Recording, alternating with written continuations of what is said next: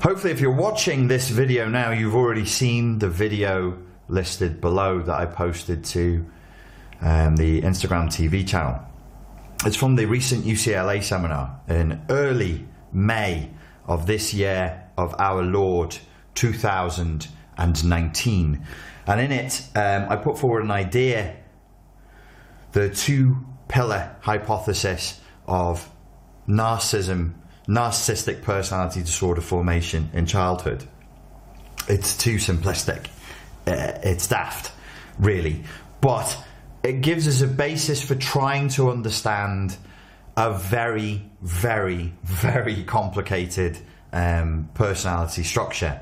It seems contradictory. It seems almost in some senses at war with itself, you know, to the extent that you can argue that really the personality has been so badly damaged it's beyond recognition as a functioning personality. And then you go, well, how is it a personality disorder? You know, you have all of this stuff there as well that's in there. But the two-pillar hypothesis is fairly straightforward. It's an idea that allows us to make simple that which is very, very complicated. And it's just that conflicting communications can come in childhood that cause so much distress and so much trauma that not only do the ego boundaries struggle to form, but they actually start to dissolve altogether. And the only way that the child who's trapped in this traumatic set of circumstances can survive is to build a fantasy whole cloth, out of whole cloth, not wholesale, and then choose in a pre-conscious state to live inside of it in order to survive. It's a complete fantasy self. And then once they have got themselves inside this little magical box that they've created, this box of perfection that they've created, this beautiful, pretty box that they've created, if only they were as wonderful as they would dream themselves to be, I'm sure the world would be a better place. The problem is it's infantile. It's created by a child. And so it's boundaryless, not just because of trauma, but boundaryless because, well, children don't have proper boundaries formed yet. They're only limited by their imagination. So that image, that box, that shell of shame and pain and hatred and despair that's been created then becomes a defense mechanism from the outside world. But it was constructed and designed and architected by a 2 to 3 year old. So it doesn't function very well. It doesn't stand up to much scrutiny. You only have to pick the box up and shake it and you'll go, this is gibberish. Meanwhile, if you do that, the adult narcissist, whose most vulnerable parts are held within this pretty box, will attack you vociferously if you do that, because if you pick up the box, the image, the idealized self, and shake it and show how shaky and fragile it is, of course they will attack you. This goes beyond the concept of narcissistic injury. This is more a pre-conscious fight response of extreme aggression that's rooted in a survival instinct. You know, you're shaking my box, you could kill me. You could cause everything I've struggled to build from my entire life to fall apart irreparably. It's only because I know that this box, this shell, this painted Easter egg shell that I've made as a child, it's only because I know it's so fragile am I going to defend it so vociferously, so viciously, so disproportionately. You know, you jokingly say, the paint on your shell is a bit crusty because it's like 20 whatever years old, and then the person gets very defensive and takes that very personally, even though it's just a joking, not, you know, it was a passing comment. I think that's part of where the hypersensitivity comes in. The hypervigilance for being checked, for having that box picked up and shaken, for having that shell inspected, is also a big part of the personality disorder, as we know. You know, it's been said by people who understand narcissistic personality disorder better than I do, it's all about supply. It's all about generating that adulation and supply. And I would say, yes, that's very critical to understanding our interactions with the NPD personality. But I would like to add to that simple rule. I love simple rules, especially in this context, because it really helps. It helps us to get, you know, a hold on some kind of a structure where everything is just chaos and it's this one day and it's that the next. And it's complicated. It's highbrow stuff. I'd add to it that protection is big.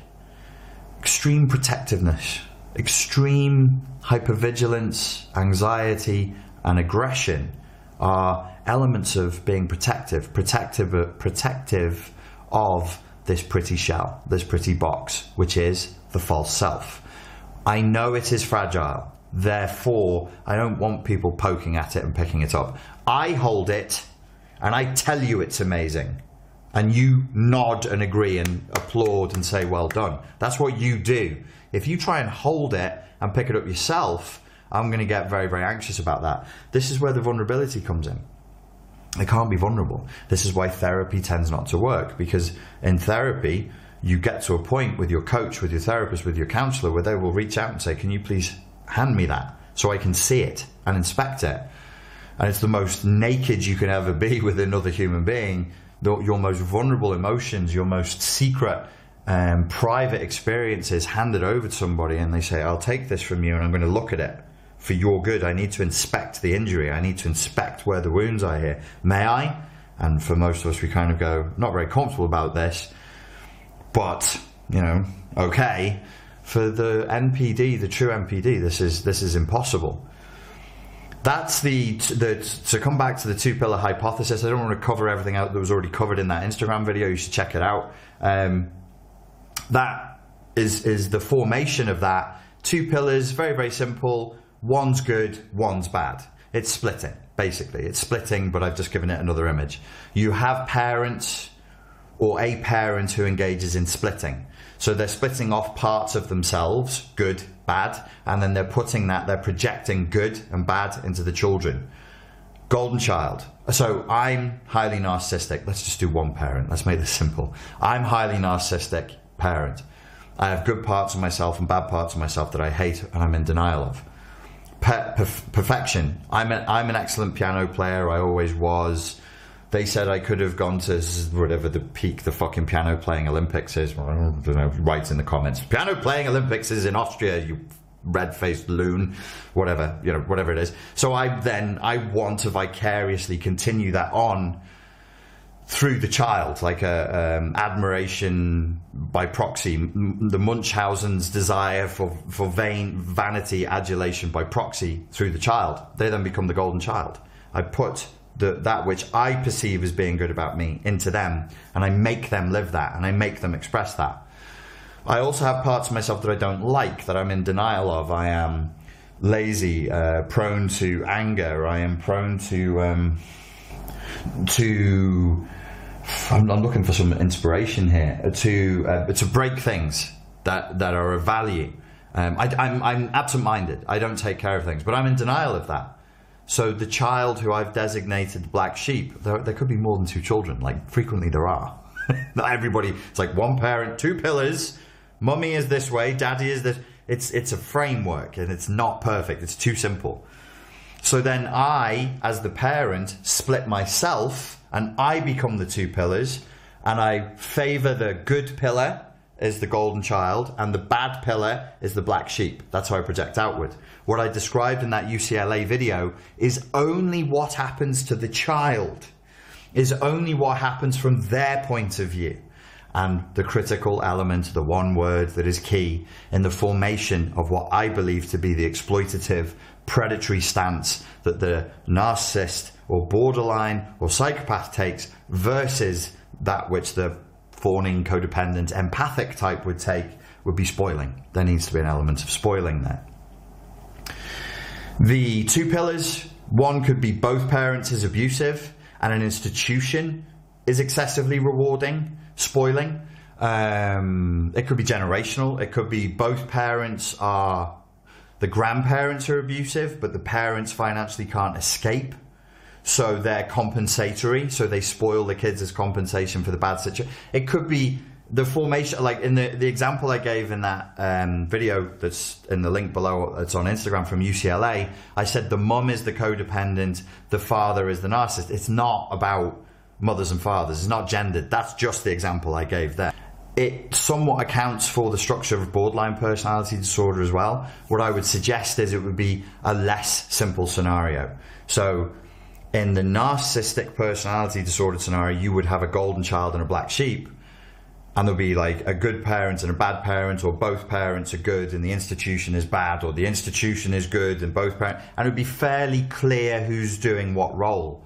For borderlines, both pillars are issuing good and bad judgments about the child, the object. So the child, in psychiatric terms, would then be said to be receiving messages that it is a bad and contemptible object and a good and lovable object, not at the same time necessarily, but from the same source. It was massively confusing. I love you, I hate you comes through at the same time. What is it like to date a borderline? It's push-pull. I love you, I hate you. And the signal is the same. Somehow they pack both messages at the same time. Fuck off and come here. Get the fuck away from me, I hate you, can't get back here right now. At the same, and I'm using the swearing, the cursing is part of what they do. It's shock. The purpose is shock. The purpose is to discombobulate, is to create chaos. So in the borderline pillars, there'll be multiple messages coming from both sides. This, of course, generates more inner conflict because I am good and bad. The narcissist is modeling, because our way of loving ourselves, the way our parents loved us is now our way for loving ourselves. For the pure narcissist, I was only receiving love as adulation from one pillar. The other pillar gave me abuse and told me I was a piece of shit. They split the good and the bad in themselves, so I learned to split. If you're a parent, remember this, they won't do what you say, they're going to do what you do at the deepest level. That's the most gratifying thing. For the borderline, that's a much more mixed message. It was mixed externally. I was told as a child, you are a lovable object, you are a contemptible object. Come here and give me a hug, fuck off or I will punch you. As aggressively as that, like way inappropriate levels of aggression and speech patterns for a vulnerable child. That creates the borderline dynamic because I internalize it. I am good object, I am bad object, and the two must fight. When you love me, your love comes through a thick filter of love is also rejection, because love was given to me with rejection. Two messages were always given by the same person. They might have even been given at the same time or very, very close to each other, which generates huge amounts of confusion in a child. So when you offer me love, it will be interpreted as aggression, which then people will say, this is counterdependency that you're describing. Yes, this is counterdependency, which is one part of other personality structures where love is experienced as claustrophobic, love is experienced as judgmental, love is experienced as smothering, love is experienced only ever as manipulation. So you give me love, no matter how pure your intent is, no matter what you have done, said, your history, who you are, it doesn't matter. Because when people give me love, they aggress. When people give me love, they hate. When people give me love, they reject. Where's that from? That specifically, boys and girls, if you're interested, we're in the engine now, so I presume you're a nerd for the subject as I am. That's PTSD. It won't help you to think of that as CPTSD. We got to start being cleverer with the naming and the terminology. That is PTSD. It, of course, is comorbid with CPTSD and it will generate a CPTSD response. But me training you to experience love and intimacy as an aggression is a PTSD response. It's not yet CPTSD. It's just you can think of it as literally like one neural pathway. Love is coming in. Hate must be coming afterwards. Oh shit, love is coming in. Oh shit, love is coming in. Oh fuck, watch out. Whoa, here we go. Why? Why here we go? Why? Because love is aggression. Intimacy is aggression. Bonding is unsafe. coming together with another human being is where all the terror begins. That's where hell is. And it doesn't matter how much I love you and how much I want you. And now that I'm speaking as the borderline. It doesn't matter how much I love you and how much I want you. I can't afford that risk. Also, I have a highly active internal and external critic. Let's go back to, we're nerding out. This is, I know it's nerd-filled, but some of you like it as much as I do. There is an ego here. The narcissist has no ego, just a big bloated superego. The ego is smashed. The ego's gone. There's just a huge bloated superego, and it's only an outer critic. A big bloated superego. Is that what I said? I think that's what I said. A big bloated superego, but it's only pointed outward, and it's only an outer critic. For the borderline, I nearly said ours. It's a bit of a Freudian slip. Richard finally admitted he was a borderline last night. Ours, I'm on team borderline. God help me. Ours would be, you still have an ego formation, but it's poorly boundaried. In order to function, you have to pull people in and recruit them and bully them into feeling some of your feelings for you and some of the ego functions for you. And the superego is both inner critic and outer critic at the same time. So I'm beating me up and beating you up too. So when you love me, when you share with me, when I share with you, and I want to share with you. In fact, I want to overshare with you. Let's get this fucking love and bonding thing going. Let me tell you everything. Boom. Then I do it. We're on like a countdown time. We're on like the little sticks of dynamite with the string, the fuse, like tss, to when? To the moment the inner critic fires up and it goes, you fucking shouldn't have done that. You know that's against the rules. And I go, oh shit. You are a piece of shit. Nobody loves you. You know the fucking rules. Yeah, I know, but they fucking they fucking did it, did they? Let's give them a bit of this as well then. Listen, you don't fucking, do you know what I'm saying? People who've dated borderlines, I have. I probably just re-triggered you. Sorry, trigger warning. Because that will resonate with the experience, because you felt, these are like, it's like clockwork. These are the teeth. These are the cogs in the machine turning. So we start with something nice, and at the end of the nice experience, you got to be punished for the nice experience. We start with something intimacy building. We get closer, we bond, we open up, we become vulnerable, and we show love, and then the wheels, the cogs turn. What's next? Inner critic. What's next? Emotional flashback of shame. What's next? Outer critic. What's next? Emotional flashback of rage. What's next? Gaslighting. Word salad. You like a salad? You will have a word salad. Do you want vinegar with that? No, it's fine as it is. Just the despair is tasty enough. And then that's what will come next. That's what will come afterwards. What I found interesting was the dynamic between two polarities. Ladies and gentlemen, I hope that was useful, and I look forward to speaking to you soon.